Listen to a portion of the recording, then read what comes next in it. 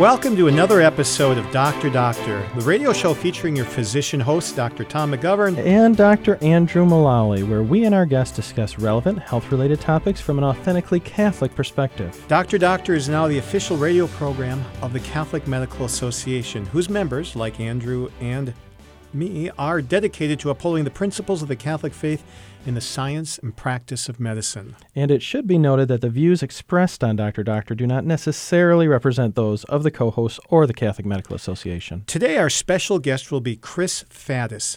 Chris is the co-founder and chief operating officer of Solidarity Health Share, an option instead of health insurance. But more on that later. First, I have a medical news item I wanted to discuss with Andrew, and I chose something from the Mayo Clinic proceedings from October of 2018. And the title of the article was Medication Non-Adherence. There's an app for that. There seems to be an app for everything. There's an app for confession, although they tell me you can't go to confession on the app. You still have to go to a priest. Wait a minute. Wait, that doesn't count? No. And actually, it's our own bishop here from Fort Wayne who give the imprimatur for that app. And I use it frequently. But that's just an aside. No, the non-adherence we're talking about here related to medications means patients not taking their medication. And are there ways an app can help improve that? Which brings us to the question, why don't patients take medications that doctors give them after the patients take the time out of their day to travel to see a doctor? They've got something wrong, the doctor prescribes something, and yet they don't do it. That's a great question. And, I think it's different for everybody. But one of the things I see routinely in talking to patients is a lot of times they just want to know what's going on. They would just like an opinion, whether or not they even want to have it treated. They just want to have the solace or confirmation of what the way they view their disease process, if it's accurate or inaccurate, or if we agree with them. A lot of people, after they, I'll make a recommendation and they'll say, well, I'll just be honest, I'm not going to take a medicine for it. I just wanted to know what you thought. Well, no, I think it's important that you take this medicine. And at that point, they'd rather not, which is, their prerogative, I think. I kind of take a different angle than a lot of people, I think, on this. I think it should be up to the patient how much they want to delve into medical diseases, where I think a lot of times you look at guidelines. If the person has X, Y, and Z, they should be doing this. And when they don't do it, it's their failure. A lot of people don't want to take medicines even if it would help them. They don't. And they break down the non-adherence into three categories. The people who never fill a prescription, the people who start it but then stop it early without their doctor's advice, and those who just take it irregularly. Out of every 7 days, they might take 3 or 4. And they did a study of 700,000 patients in the United States and found that, on average, 50 to 72% of patients actually filled new prescriptions. And this was looking at 6 chronic illnesses. A 7th chronic illness, gout, that incredible joint pain from deposition of assault. Only 37%, or just over 1 in 3, filled the prescriptions. Now, medication cost is thought to be one of the reasons. But in Canada, where medications cost much less, still 31% of prescriptions were unfilled in a study of 16,000 patients. So it's probably more than cost. It seems to me that, or at least my initial thought would be that it's a communication problem. The patient, for whatever reason, probably a lot of different reasons, does not agree with the treatment program or plan that the doctor has recommended. And what I would interpret from this is that the doctor doesn't realize that the patient disagrees. Right. And it would be good to know. If they don't want it, then that saves a lot of hassle. But it's good to know there are benefits and risks to taking a medicine and benefits and risks to not taking it. 100%. And I think, that group of folks who filled it, took it for a few days and then stopped, I get to meet with a lot of people who would fit into that category. And one of the things that I see as a barrier there are perceived interactions. All medicines, if they have a positive action on the body, they all are able to have negative reactions as well. Sure. However, there's a larger group of things that are perceived as reactions that may well not be related to the medication at all. In science, we have the idea of the placebo. If a patient takes a sugar pill and we compare that to something else, we know that the sugar pill will provide 35% improvement of whatever your ailment is. I think if people who have a generally negative view of medicine reluctantly obtain a prescription, my assertion would be that probably approaching that 35%, they're seeing things that may not be necessarily related to that medicine and attributing it to the medicine. So, see, I knew I didn't like medicine. I have this backache as soon as I started taking this blood pressure medicine, so I'm going to stop. And I see that a lot. And so the biggest thing that I try and do, and I'd encourage patients to do, is be totally transparent. If your doctor's mad at you for not taking your medicine, that's probably his fault. It strikes me as a communication problem. I think a patient should be able to take their medicine or not, totally up to them. But I think the biggest thing that leads to frustrations on everyone's side is lack of communication. And this lack of communication or non-adherence was estimated in a study from 2009 to cost the U.S. healthcare system at that time $289 billion a year on health that could have been improved by those medications had they been taken. That's just an estimate. Now, interestingly, there are over 50 companies developing smart software for your medication container. Now, what does that mean? It means it's a little container that can tattle on you, that can tell others whether or not it's been opened or not, whether or not what's in there is being used. Gee whiz. Yes. So they say, well, we could get more medicine taken with this thing. It might beep and let you know, oh, take your medicine. You haven't paid attention to me yet today. Yeah. Or we'll also get more data on what's going on in the real world because we'll be able to track that. Now, the potential harms are that this is a high-tech solution to a low-tech problem. Yeah. Why spend it? And most people, me included, and you don't have to be a Luddite to think this, that most of us would like a quiet plastic pill bottle that does not speak to us. Yeah, I think that seems to be overshooting it. There's always incredible ways to monitor adherence or compliance to this, but at the end of the day, if the patient does not want to take a medicine for some reason, the pill bottle's not going to fix that. I think that just needs to go back to education, why it's important, why the patient thinks that it might be bad for them or they don't want to do it, and then meeting in the middle. So I don't know if we can computerize that. No, and in this article, the discussion is who should be empowered to enforce this behavior among patients? Would it be used to raise insurance rates if you're not as compliant as others? Oh, I'm sure it would. And then there's the whole thing about, well, what about patients who take their pills out of their bottles and they put them in a daily minder thing so they make sure they take their pills every day? Yeah. Well, and I mean, to some extent, Tom, we're already, I get faxes on a daily basis, at least weekly basis, from insurance companies saying patient X has not picked up that prescription that you sent in for them. You should reach out to them and tell them that they need to do this. And then the question is what are we supposed to do? Or maybe a patient that you saw 8 months ago and you were hoping to see him every 6 months as is recommended, and they didn't pick it up, they didn't come back. Are they going someplace else? Did they switch medicine? What happened? Who really knows? But the insurance company most certainly wants to enforce the patient to take that medicine so that they save money on the back end when the patient doesn't get sick.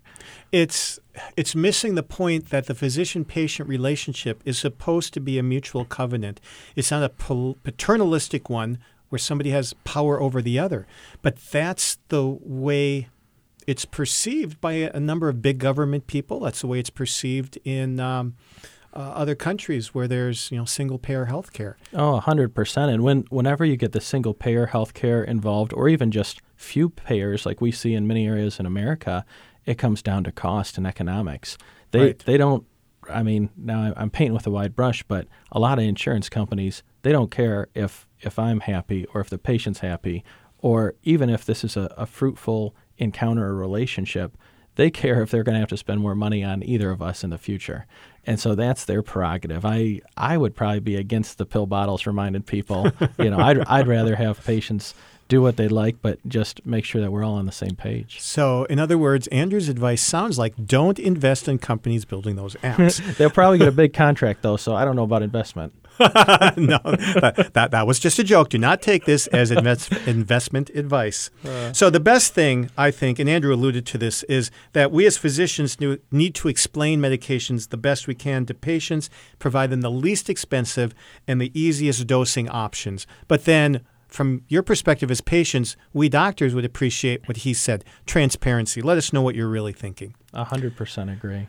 So, from that, Andrew last year did a show on the influenza vaccine. I thought it would be worth it for us to hear an update on this year's vaccine. I'm curious to know, is it any better than last year's? How have the mutations been, Andrew? Well, they are still changing. These times, they are changing. And every year the flu changes and the flu shot changes. And so it is a moving target. And in medicine, we like to think of ourselves as having a scientific outlook on the world, scientists of sorts.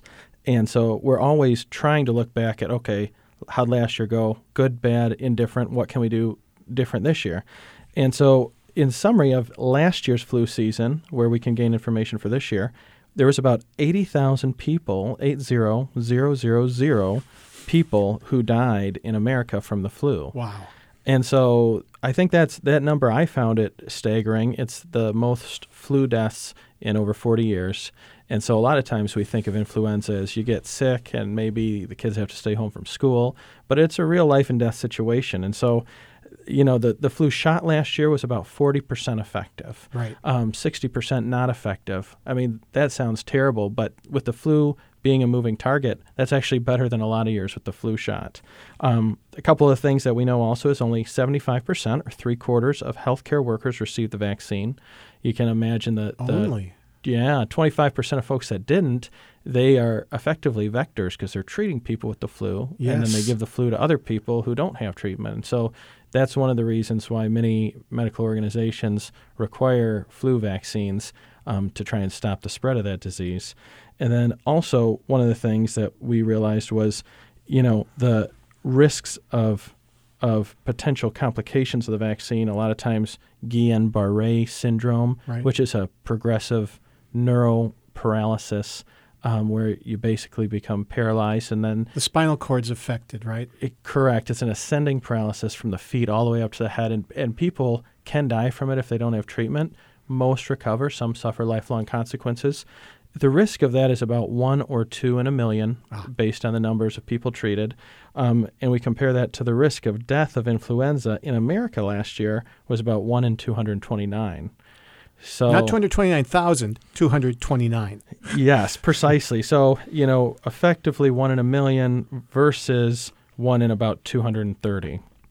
And so the math there, I'm not the best at math, but I think that's about 2,184 times more likely to die from the flu, roughly, rather than die from complications of the flu shot. And so it's one of those things that, I've even had a more tempered approach about the flu shot in the past because there's some years it's only 10% effective. But, I'll tell you an anecdotal story. Last year, I was able to get the flu shot prior to my family all falling sick with the flu. Everybody, wife, children, everybody was down and out for over a week. They felt terrible. And I was sick for about a day, but then I bounced right back. And I do attribute that to the flu shot because that was really the only difference. So I would recommend the flu shot for everyone. In the past, it was a more soft recommendation, but I think especially after looking at these numbers from last year, a lot of death. It can be a resounding recommendation that you might just save a life, and it could be your own. Thank you, Andrew, for that update. And before we go to our break, it's time to pose the medical trivia question of the day. I have 2 12-year-old sons, and we are now in our 19th season of Star Trek together. And in Star Trek Voyager, Season 2, which is our current season, there is an episode called Parturition. Parturition, P-A-R-T-U-R-I-T-I-O-N. In it, the doctor says that he is preparing a, quote, dermal osmotic sealant, end quote. A dermal osmotic sealant to help with itching that he's expecting the crew to experience when they beam down to a planet that they have called Planet Hell. Yes, because the atmospheric vapors cause intense cutaneous pruritus, itching. So, my question to you is actually 2 parts. By what name would we know a dermal osmotic sealant at a drugstore near us? And for bonus points, what does the title mean, parturition? Hint, it is also a medical term. Please stay tuned after the break for our interview on Dr. Doctor. Welcome back to Dr. Doctor. We're fortunate to have with us today Chris Faddis. Chris is the co-founder and the chief operating officer of Solidarity Health Share. Chris, thank you for being with us today on Dr. Doctor. Thank you for having me. Chris, health sharing is something that's been in the media. More and more people are doing it, but it's still a small minority of people in the United States, although it may be growing. How is health sharing similar to and different from health insurance? Yeah, really the difference is obviously we all need to pay for our healthcare bills and we can't pay the big ones by ourselves. So what we do is our members forego insurance. They pay a monthly contribution, and then for that we share the medical bills among those contributions. So the three of us around the table would pay our money in. Andrew might have a bill, and then Andrew would submit that bill, and then we electronically then actually take funds from each of those accounts and pay that bill for Andrew as a ministry. So rather than a third-party insurance company paying that or any of that, it's actually the members paying that bill for him. And Chris is right. We are around the table. We don't get this pleasure often, but we're in Dallas at the annual meeting of the Catholic Medical Association. And Chris, isn't that what health insurance originally was? And did health insurance start as health sharing that devolved into the system we have now? I mean, I think in a lot of ways it did. I mean, obviously not in a specific structure, but a lot of this was people in the community paying. Wealthy folks would pay for the hospital, and then other folks could be there. But if you look back in Scripture, right, actually the apostles were called to share everything in common with one another. And so that's really where all of the structure and founding of this idea of sharing medical costs came from. And what this reminds me of is something that happened in New Haven, Connecticut over 120 or 30 years ago, is the Knights of Columbus and their life insurance for families that had nobody who would look out for widows and orphans. Yeah, exactly. I mean, it's very much that same Father McGivney's passion and desire to help these widowed women really was the same kind of thing. Hey, some of us can do more. Some of us can do less, but we can all help these people and come together. And really what's amazing about it is you're really a self-pay patient. You're a private pay patient, but you're not going to be left alone in those bigger costs that you couldn't afford out of pocket. Man, that's wonderful. And, I like how it has the basis in Scripture and the basis in our faith. There might be a lot of people listening to this that are really hesitant to jump on the health sharing bandwagon. Mm-hmm. What are some of the things that you see holding people up from making the switch from traditional insurance? It's interesting because a lot of it has to do with either security. A lot of people are, well, you're really going to be able to pay the bill. What if this happens? What if that? There's a lot of the what ifs. And then, there's obviously just that whole piece of the newness of it because you're so used to, I mean, even though insurance is really only 60, 70 years old, right? This whole idea of health insurance. And it 30 years ago, it wasn't even for regular physician's visits. It was only for catastrophic.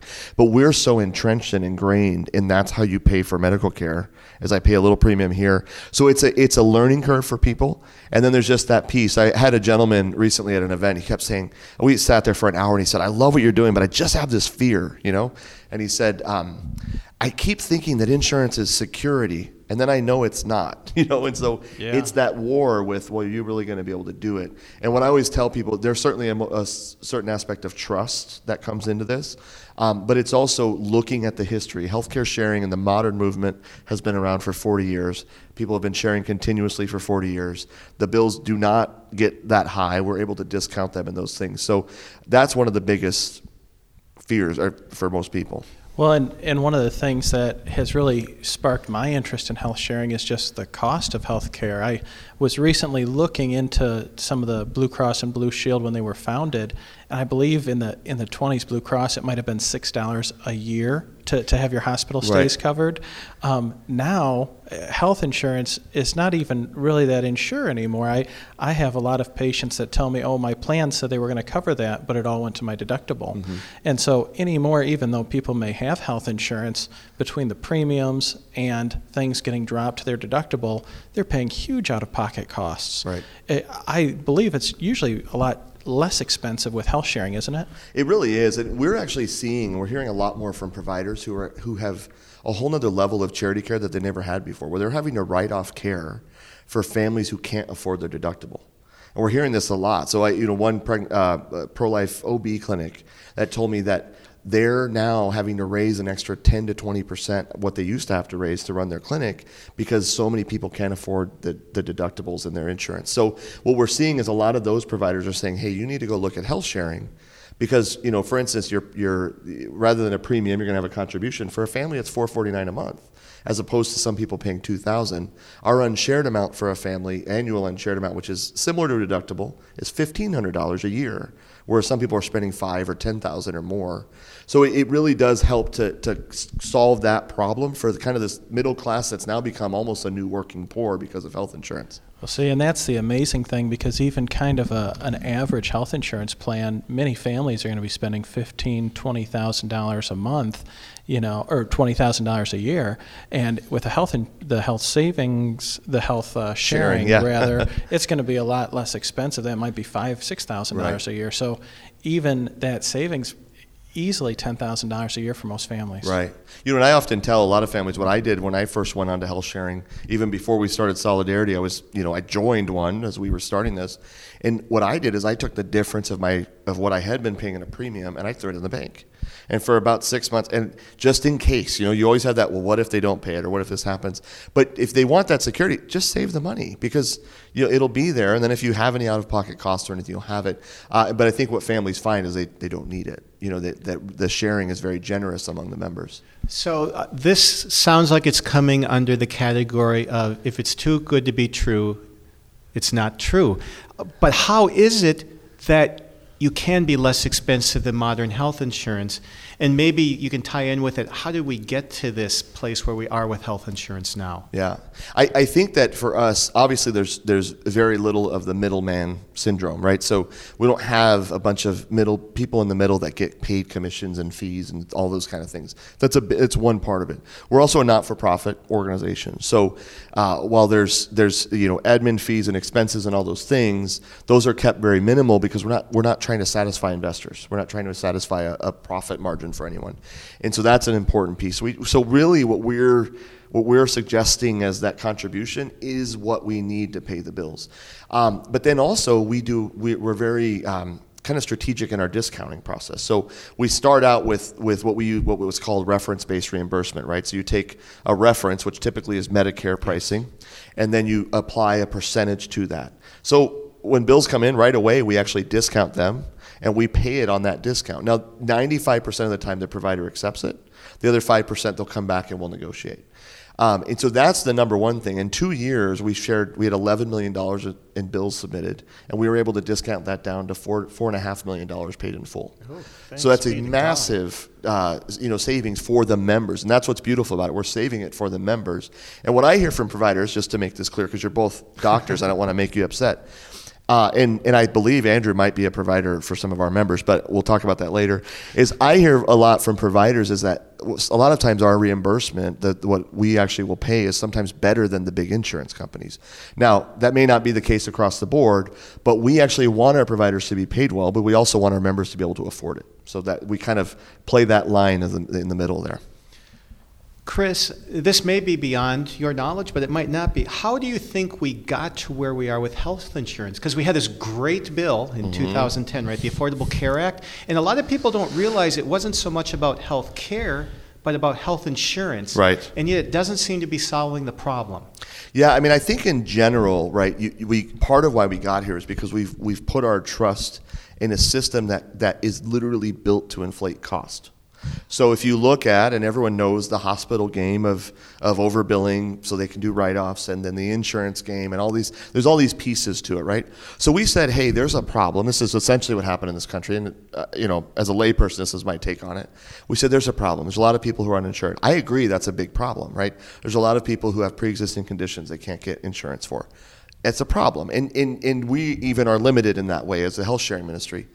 But instead of solving that, going direct to the providers or working with those people, we decided to give blank check to insurance companies so they could inflate costs so that they could then cover and share cover those pre-existing conditions. Well, if you have an industry that has literally had 30% or more waste for decades now, and what is it, a $3 trillion spend in healthcare, and they say at least $1 trillion is waste. if not more. I mean, some people have said up to 60%. That industry is the one that's supposed to fix the problem. So we continue to inflate the cost. The other part, sorry to go long here, but the other part I think is we've separated in not just through Affordable Care Act, but more so there, but it's been going on for a while. We've separated not only the patient from the payment, so they have no clue what it costs, they have no clue what they're getting into, and they have no clue how it's going to affect them down the road, because all they know is I pay a fixed cost to my insurance company every month. We've also separated, in a lot of cases, we've separated the provider. Because most times the provider has no clue what the hospital system they work for and their billing company or the third-party billing company they're using, whoever it is. A lot of times the doctor doesn't even know what the reimbursement is or what they're going to get billed. And so we've separated the two people who are going to see each other face-to-face, right? Which makes it much easier to price gouge because no one's going to talk about it, and you're just going to get the bill and be mad at the doctor, and the doctor's going to get the payment and be mad at the insurance company. And we've literally separated the conversation around price. When you and I have a conversation around price in person, you're going to get uncomfortable if you try to gouge me in front of me, right? So I think those are my layman's view of what's happened, and I'm seeing it more and more, and I'm hearing it even from providers, which is actually a good thing to know that doctors and providers and even some surgical centers and hospitals, they see the problem as well. And so hopefully we're on our way to a fix. Yeah, I think you hit on a couple key points there, and one of the things that the people who drafted the Affordable Care Act, they didn't realize that just because people may have health insurance, they might not have any better access to health care. Or if we magically get health insurance for a lot of people who didn't have it, the idea that this somehow would be budget neutral or that would save money someplace else. I mean, for people who were paying for health insurance 10 years ago as opposed to now, it's just incredible. And right. So many people are working, 2 days a week just to pay for health insurance, and these are healthy people. Right. Yeah, and the amount of people I've heard that their health insurance is more than their mortgage, or they can't afford a mortgage because of their health insurance. I mean, it's mind-boggling, but then they still can't afford to go to the doctor because their deductible's too high.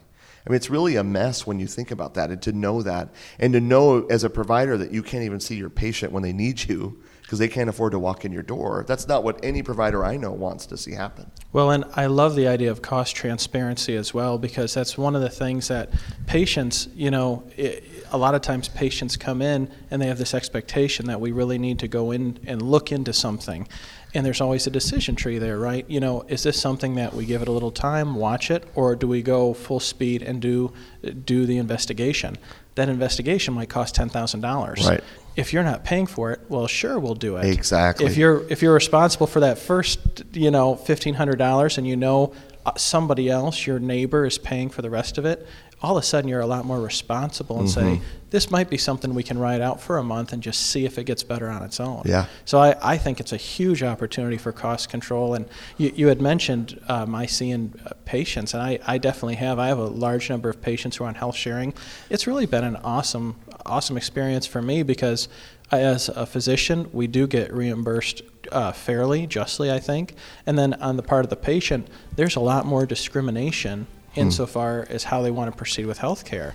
They're not going to do superfluous things, or when something is brought up, they say, Doc, how important is this really? Is this something that I need to do, or is this something that we could go either way on? So I think it leads to a lot better care for patients. Yeah, that's amazing. And that brings us to the end of the first half of the interview on Dr. Doctor. We'll be back with more of Chris Faddis and health sharing after the break.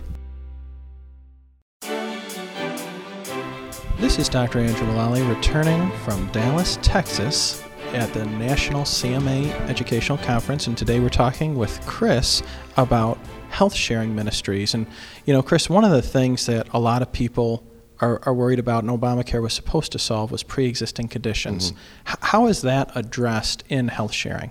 Yeah, it's addressed differently by each sharing ministry.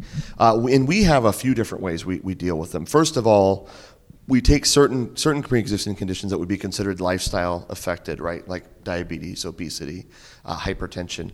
And we actually categorize those as a conditional membership where we encourage the members to go through a wellness program. So we actually have a coaching program with a dietitian, and we're trying to help them, right? You're motivating them. Yeah, motivating them, right? And we're actually expanding that program now to do some more things with them. But like somebody with diabetes, I mean, you can actually truly control diabetes with diet. I mean, there's ways to do, and exercise and all those things. We've had interviews on here, 2 so far, that have talked about the fact that the U.S. government is doing this unwittingly by promoting a high-carb diet. High carb actually leads to more diabetes and more heart disease. Exactly. I just sat with a physician yesterday for an hour talking about that. So, yeah, it's really amazing. And so we do that. So that's the first one. And if you're a part of that program and you participate, then you're fully shareable for that condition. So if something did happen related to that condition, it would be fully shareable. So they have skin in the game. Exactly. Oh. And they're incentivized. If they graduate from that program, so let's say somebody was a pre-diabetic and they lower their A1C score for a certain amount of time, they actually can graduate from the program and no longer have to be a part of it. And we're now building in some kind of check-ins, like they would graduate and maybe have a 3-month appointment or something. So that's an important piece. The other piece is other pre-existing conditions. Things like cancer are a little bit harder, right? So obviously I have a heart for cancer patients, but unfortunately if someone's in the throes of cancer, it would cripple the membership if we started just accepting that. So cancer has to have been in remission for 5 years in order to be accepted into the program, unfortunately. But then other pre-existing conditions are looked at individually, and if they are defined as pre-existing, then we actually graduate them in. So what happens is... Who defines it? So we have a medical team that reviews their file, and they make a decision based on the condition, first of all, but also on the person, right? There's certain conditions people have come to us with where they've really done a good job of managing it and doing well, and so we can make those exceptions. So, but when they're pre-existing condition, it's 1 year of no sharing for that condition. Everything else is shareable. Year 2, they get up to $25,000 for that condition, and year 3, they get up to $25,000 for that condition. After that, it's fully shareable under the guidelines. So they're really kind of grandfathered into the program, and then everything else outside of that condition is shareable pursuant to the guidelines. So we're not limiting them and the rest of their health. Now, some conditions that won't work for. Maybe the expenses are higher than $25,000. But many we've found people say, well, I can handle that. I mean, I'm paying a lot of stuff out of pocket anyway. So for a year, I pay it all out of pocket, and then I'm on that piece. That sounds beautiful. Now, obviously, you were meant for getting into health sharing because you worked in the restaurant business. Right. You were an entrepreneur. That was supposed to be sarcasm. So, Chris, why did you start Solidarity Health Share? You know, it's interesting. A lot of people, I think I'm in that category with a lot of folks who their life's work came out of their life's greatest pain. And for me, my wife, and in fact, we're doing this interview 6 years from the day that my wife passed away. And she had colon cancer. And so, God bless her soul, she truly inspired me in a lot of ways, but one of those was the experience of the negative side of dealing with the healthcare system and some of the hospital system and those things, as well as the positive side of dealing with, being able to raise money among the Christian community to pay for some of her care, finding a hospital that did have true patient-centered, compassionate care, and meeting physicians and nurses that did that. And so in seeing those things, I kept thinking, gosh, I'm supposed to be involved in this. I'm supposed to help with this. I'm supposed to do this. When the HHS mandate came out, we really started looking at that. And I think those things coming together, it was actually the year she died. On Pentecost Sunday, I was sat with a friend and we started talking about it. We came up with health sharing we thought was the solution for Catholics. And so we just spent the rest of that summer really delving in and deciding to do this. So it honestly was my life's, the worst part of my life led to the work that I do, which I probably will do the rest of my life. So that's how I got into it. And I think it's interesting because running restaurants and businesses and doing marketing for movies and things, I think a lot of those experiences, interestingly enough, have helped me to this point to be able to look at healthcare from a different lens, and hopefully help continue to be a part of the change as a ministry. Now, you're involved with Solidarity Health Share, and you guys have been up and running for how many years now? So the ministry, we started 6 years ago on this project while Angela was dying, but we launched 2 years ago publicly. Okay. The ministry that we partnered with that actually basically said, here's an exemption under the Affordable Care Act for healthcare sharing ministries.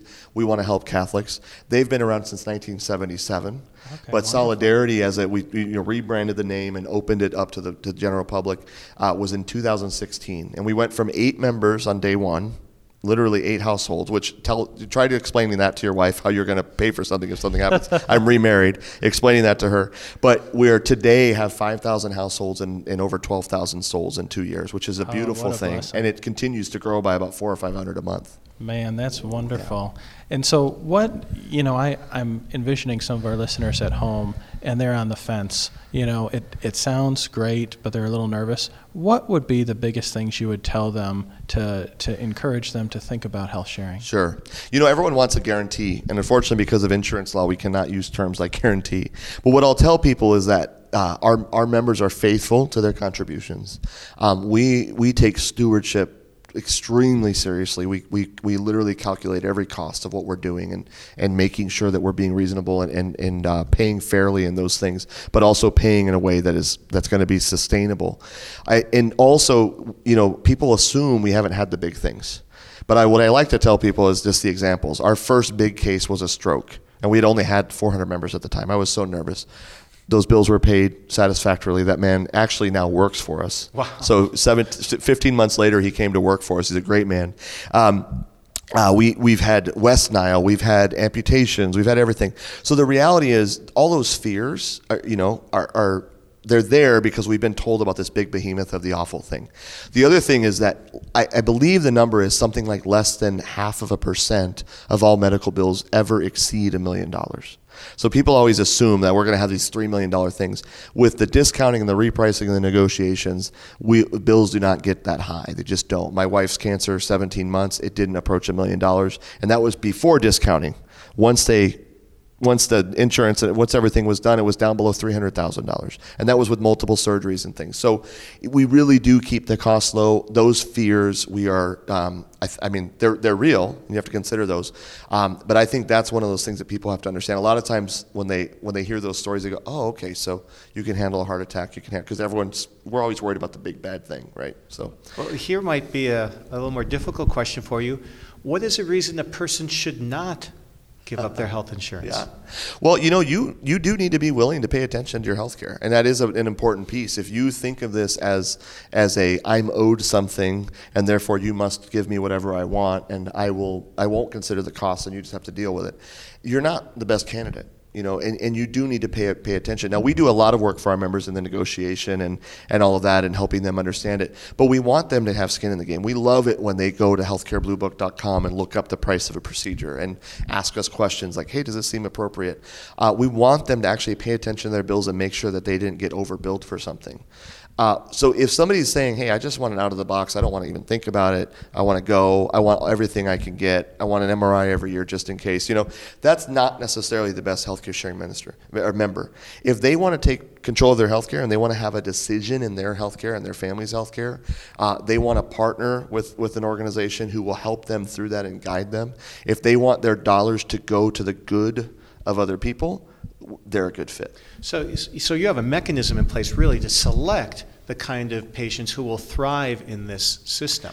Yeah, we do our best. It doesn't always work. Sometimes people just join, and then they're like, well, wait, I thought I joined an insurance. But we do a lot of education. So when our members come on, they can call as many times as they want. We're communicating things with them. We're telling them. Our sales team actually has to go through 4 weeks of training, and every week they have a test. If they don't get more than an 85%, they're not hired. And so they have to know how to educate people on health sharing in their sales process. And so that's something we take seriously, and hopefully that works if the members listen. Well, and you guys are a Catholic health sharing organization. Yes. How does that make you different than other health sharing organizations? The biggest thing, obviously, is we're faithful to the teachings of the Catholic Church, and we are very diligent about that. Some of the differences between other health shares are things like unwed pregnancies sometimes aren't shareable because you weren't living by biblical principles if you had an unwed pregnancy. We see that differently. A pregnancy is a pregnancy. A life is a life. We we try to take care of that child. We also have just expanded to mental health. So we actually share in mental health because from a Catholic social teaching standpoint, we felt very strongly that this is a scourge in our society today, and we really should be helping. Now, it's limited. It's a certain amount of mental health visits. There is an inpatient care, but we are doing that. So we're the only healthcare sharing ministry out there today that shares in mental health. We also share in naprotechnology and NFP training, education. So the instruction of NFP.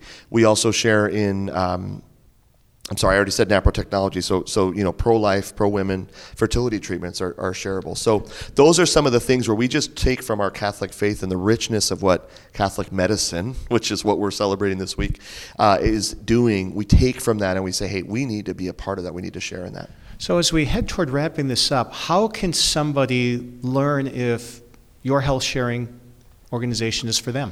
Well, definitely, our website has a lot of information, solidarityhealthshare.org, but we also have a phone number, 844-313-4999, and there's reps available about 12 hours a day to answer questions. And so we encourage people to call as many times as they want, send emails, ask as many questions as they want, and when they're ready to pull the trigger, we'll help them. I do encourage people to know that when you join, you'll be a member on the first of the next month.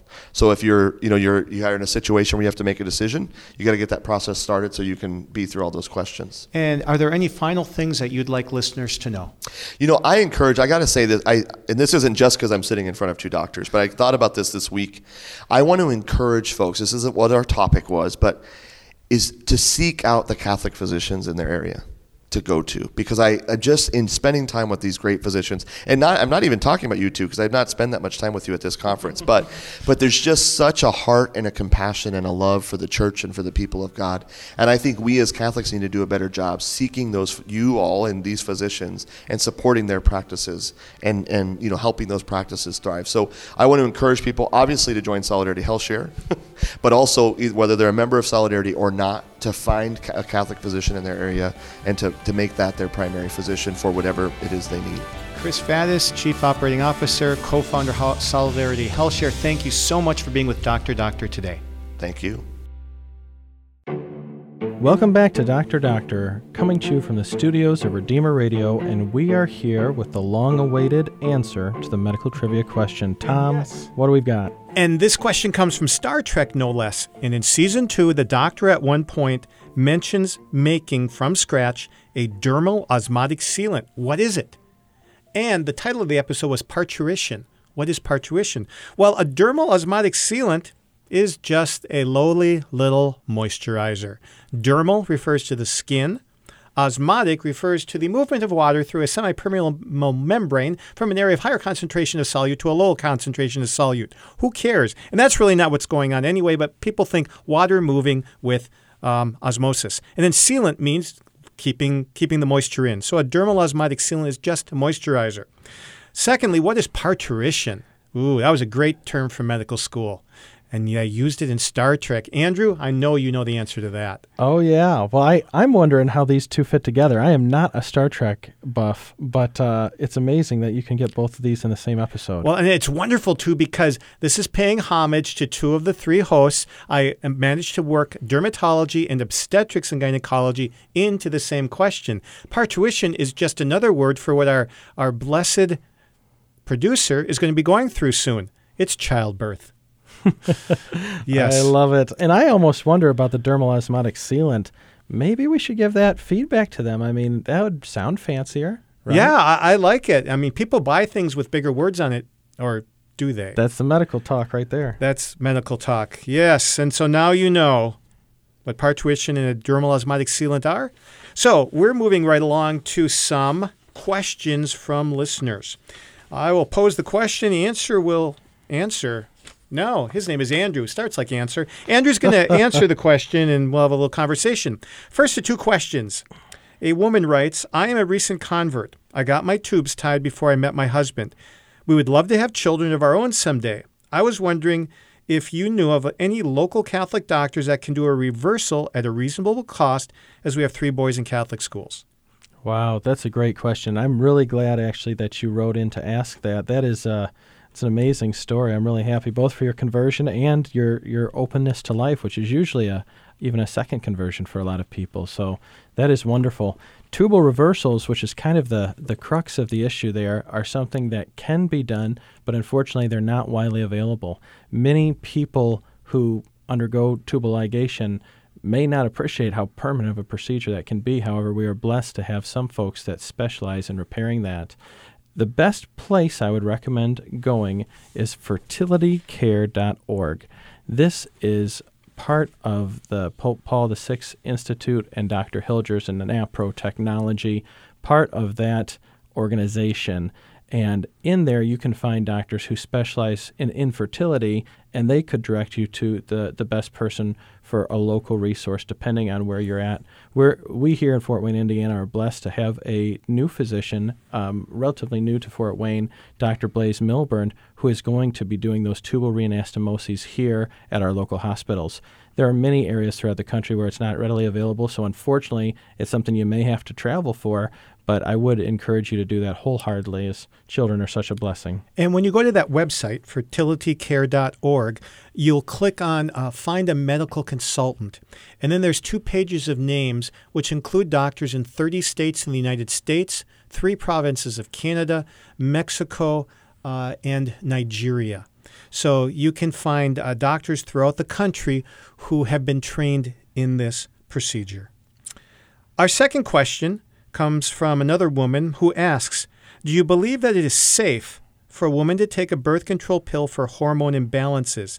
She says, I keep hearing it's too high of a cancer risk, and the other thing I hear is that it's fine to do this. Which is it?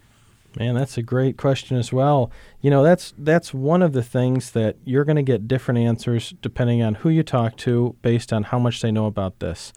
Having recently gone through medical training, I can tell you that the risks of oral contraceptives and birth control pills were not something that were highlighted. Maybe they were acknowledged, maybe not, depending on the bias of the person, unfortunately, who is teaching you. But we know beyond a shadow of a doubt the risks associated, especially with estrogen-containing birth control pills over time, especially in regard to breast cancer. All comers, about 1 in 8 women, unfortunately, get breast cancer throughout their life. And when you have exogenous, outside of the body, extra estrogen put onto a woman, usually who's in the fertile age, she's already got her own estrogen. This is more than you need. That leads to an increased risk of breast cancer. And so, to some extent, I would say very clearly it is not safe. And even though you are referring to hormone imbalances, there's a lot to unpack there.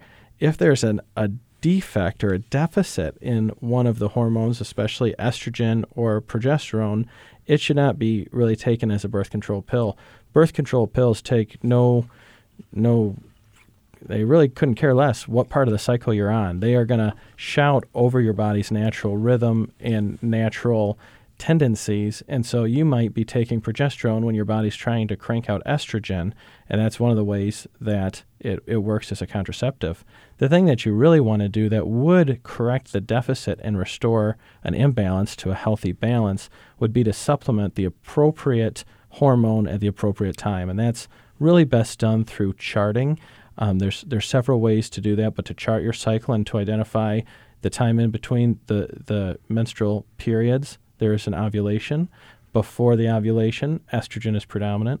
After the ovulation, progesterone is predominant.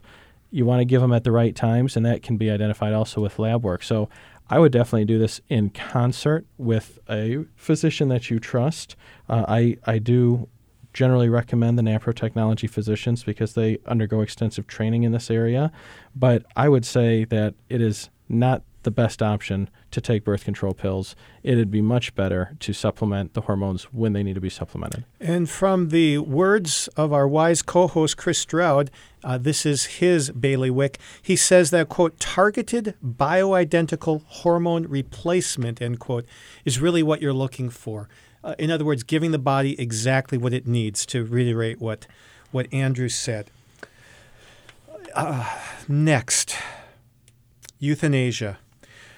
On a recent show, I updated listeners on the fact that the American Academy of Family Physicians General Assembly, or whoever the group is, not all of the nationwide, voted over 2-1 to have engaged neutrality as their stance toward euthanasia. And Andrew, you have an update on that. And even more specifically, a type that we would call physician-assisted suicide, where basically the American Academy of Family Physicians, they're supposed to represent family doctors throughout America. They don't represent me. Have elected basically to say that they are neutral on whether or not it is a good idea for doctors to kill their parents or their patients, who might be their parents. It's amazing to me that anyone can be neutral on whether or not killing patients is a good idea. But the family physician group said that that's how they'd like to proceed. And they're kind of in a pickle because there are places in America where it is legal to kill your patients, and there's places in America where it's illegal. And so they want to find a way to make everybody on equal playing field, and so they say they're neutral, but I think that's the wrong way to go about it. I would much rather suggest what the CEJA committee of the AMA has said. That is the Ethics Committee of the American Medical Association. They had said after a 2-year study we should stay opposed to physician-assisted suicide. Unfortunately, there were many proponents that voted that out, and they said, push this back to committee. We want the committee to restudy it, see if you guys can find a way to make assisted suicide a good thing. Well, the committee restudied it, and thank goodness they came out just recently and said, we need to maintain our opposition to this. So the AMA surprisingly gets one right and says that we're going to stay opposed to this, that we'll have to go to a General Assembly vote probably next summer. But the AAFP, family practice physicians, got it wrong, sorely wrong, and that's why I don't pay dues to them anymore. So I would suggest if you are an engaged listener or you have the ear of someone in those organizations, to congratulate or reprimand them as appropriate. Thanks for that update, Andrew. And one addition to that second question on taking birth control pills, I would refer you back to episode 17 of Dr. Doctor when we interviewed Dr. Patrick Young from St. Louis on medical use of oral contraceptive pills. There's a long and excellent conversation we had with him. So thank you all for listening to another episode of Dr. Doctor. Please, if you're listening on iTunes, leave a review. That'll help us get more listened to. We are the official radio program of the Catholic Medical Association, brought to you from the studios of Redeemer Radio. If you'd like more information on the Catholic Medical Association, you can find us on our website, cathmed.org. That's cathmed.org. Thanks for listening. This is Dr. Tom McGovern. And Dr. Andrew Mullally signing off until next time. Remember, your medical decisions may have profound consequences, so please choose wisely and choose Catholic. Tune in for Dr. Doctor every Friday and Saturday afternoon at 1, or find new episodes at redeemerradio.com/doctor or in the Redeemer Radio app. Have a question for our doctors? Call or text the Holy Cross College text line at 260-436-9598 or fill out the form at redeemerradio.com/doctor.